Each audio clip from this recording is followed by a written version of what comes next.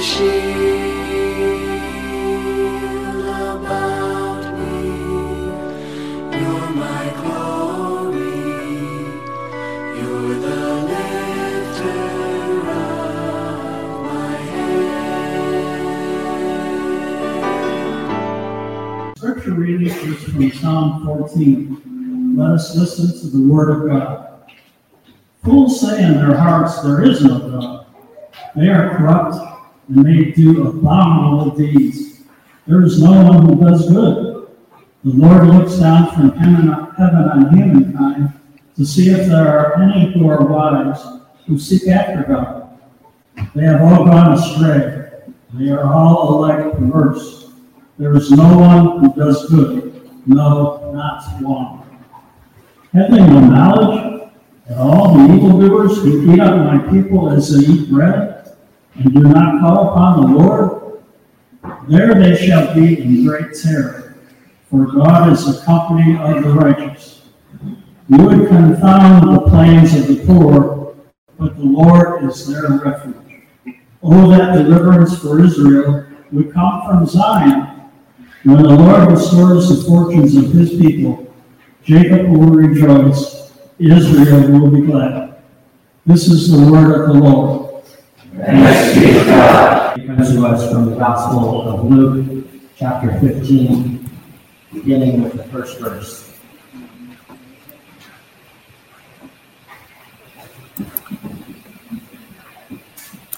Now all the tax collectors and sinners were coming near to listen to him, and the Pharisees and the scribes were grumbling and saying, "This fellow welcomes sinners and eats with them." So he told them this parable: "Which one of you, having 100 sheep and losing one of them, does not leave the 99 in the wilderness and go after the one that is lost until he finds it? When he has found it, he lays it on his shoulders and rejoices. And when he comes home, he calls together his friends and neighbors, saying to them, 'Rejoice with me, for I have found my sheep that was lost.' Just so, I tell you, there will be more joy in heaven over one sinner who repents than over 99 righteous persons who need no repentance. Or what woman, having 10 coins, if she loses one of them, does not light a lamp, sweep the house, and search carefully until she finds it? When she has found it, she calls together her friends and neighbors, saying, 'Rejoice with me, for I have found the coin that I had lost.' And just so, I tell you, there is joy in the presence of angels of God over one sinner who repents." This is the word of the Lord. There's a woman, Ron Sermon, and her husband who was hiking in Scotland, and while they were hiking, they found a camera on the trail. So they turned it into the police. Unfortunately, 8 weeks later, they got it back unclaimed. Now, for Rhonda, that was just the beginning. She looked closer and discovered that there were 600 pictures on the camera's memory card, including some from a wedding and a couple's European travels. And so Ms. Sermon posted several of them on the internet, and in the next few months organized a group of amateur detectives who traced clues in those photos, leading them back to the camera's stunned and delighted owner. Ms. Sermon adds, "I don't think I'm nicer than anyone else, but I thought the picture showed a honeymoon, and that was the bit that made me try all the harder."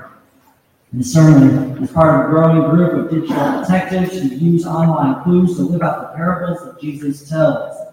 She understands perfectly the spirit of Jesus' parable. Now, we all know these lost and found parables pretty well. In today's gospel lesson, Jesus is gathering a crowd of tax collectors and sinners around him. And when the Pharisees and scribes see this, they begin to grumble, saying, "This fellow welcomes sinners and eats with them." First off, that's just rude, right? And any parent of a teenager should understand Jesus' response here.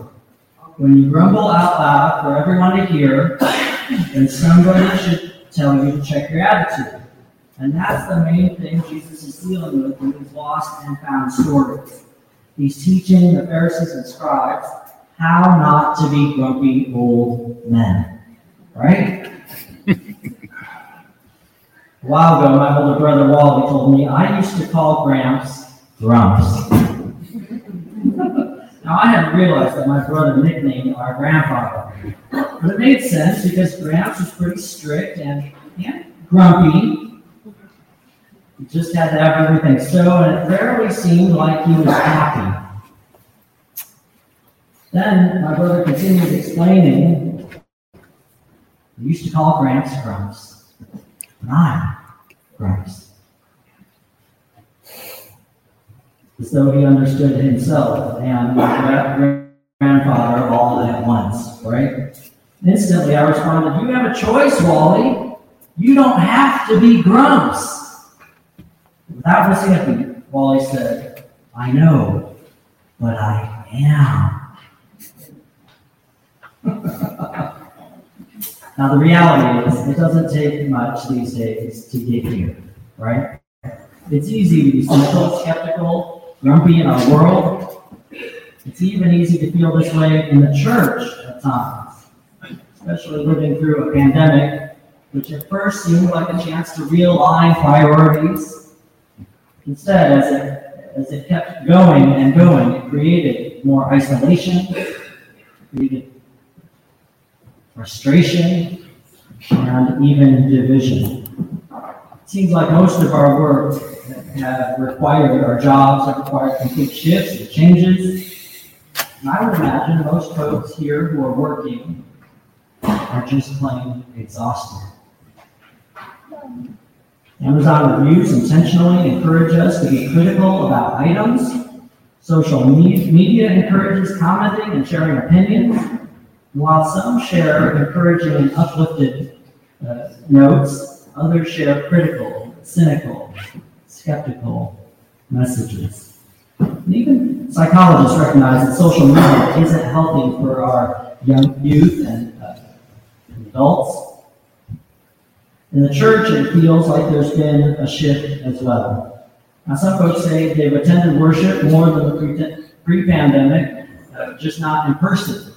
Some folks have said, I can go to church every week, even when I'm out of town, and so they do.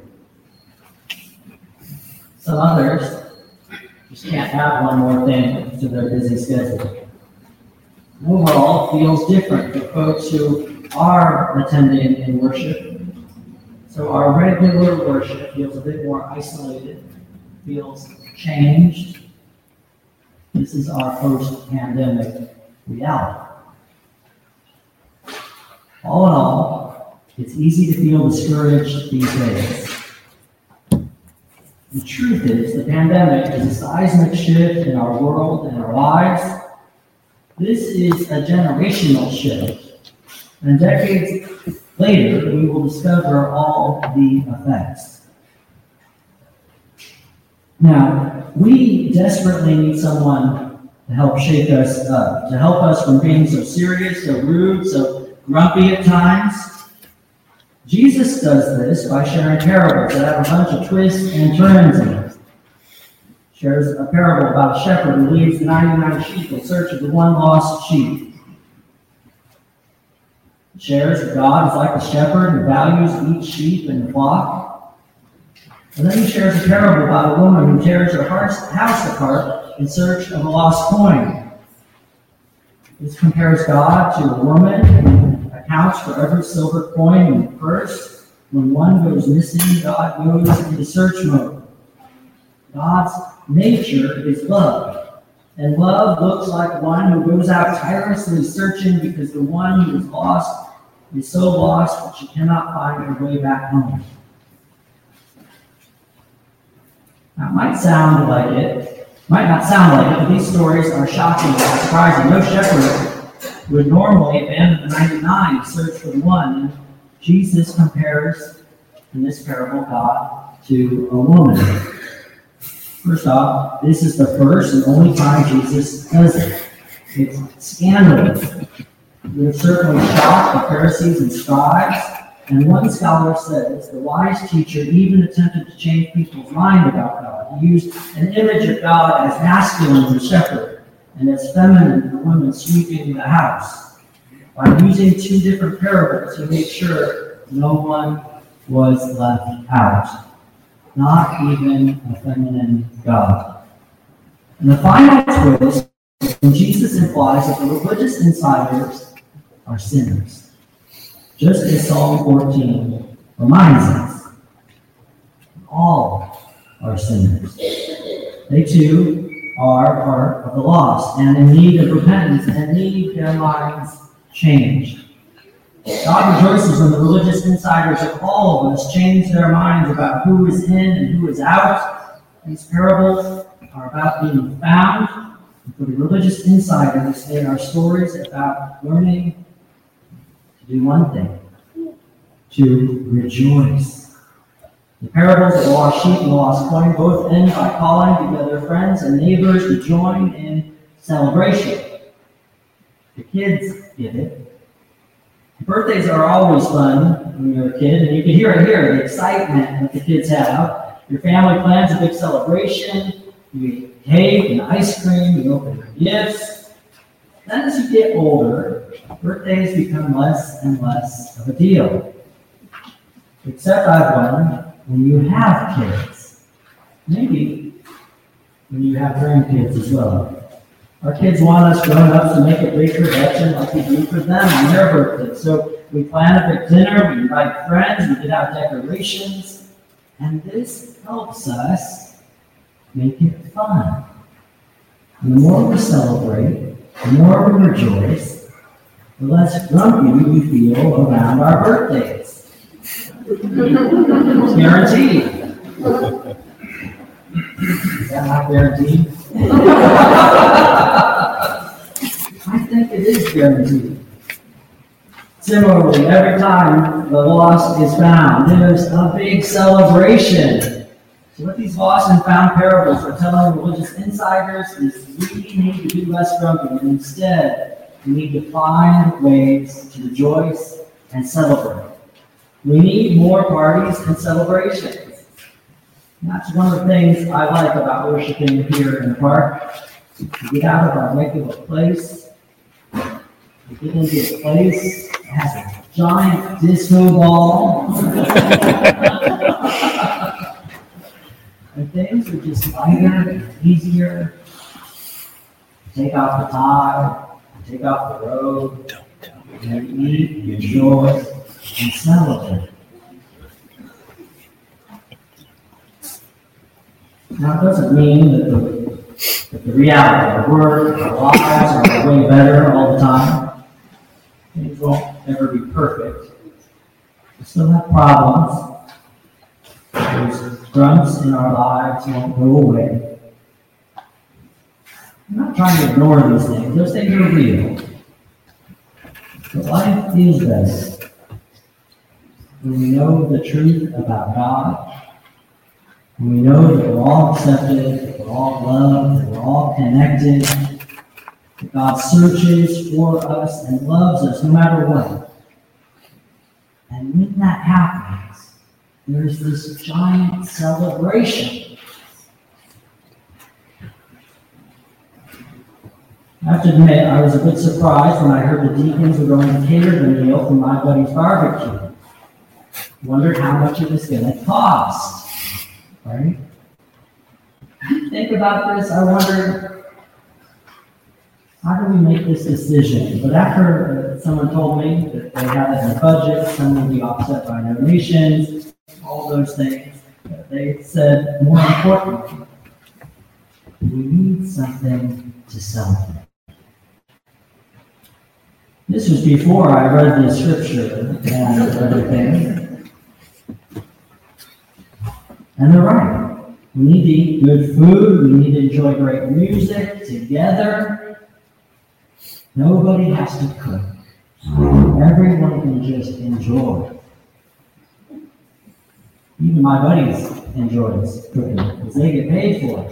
In fact, each Sunday should be a cause for celebration, a cause for rejoicing.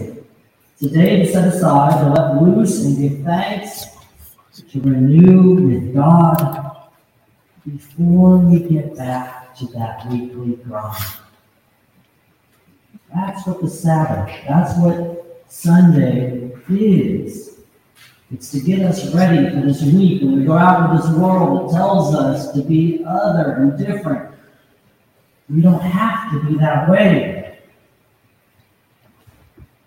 Today we celebrate that the lost are found, even if the lost are among us or inside of us.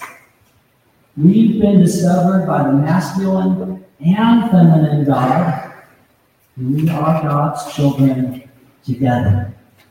In the name of the Father, the Son, and the Holy Spirit. Amen. If you found this podcast inspirational and would like to support the First Love Ministry programs at First Presbyterian Church, please send any contributions to First Presbyterian Church at 870 West College, Jacksonville, Illinois. Our zip code is 62650. Our phone is 217-245-4189. You can contact our secretary there between the hours of 9 a.m. and 4 p.m., Monday through Friday. Our email is office@firstpresjax.org. That's office@firstpresjax.org. Masks are now optional anywhere in the church. Our in-person church services start at 10 a.m. on Sunday. Access to our online church service starts at 9:55 a.m. You can listen to these live services on our Facebook page, which is www.facebook.com/first, FIRST,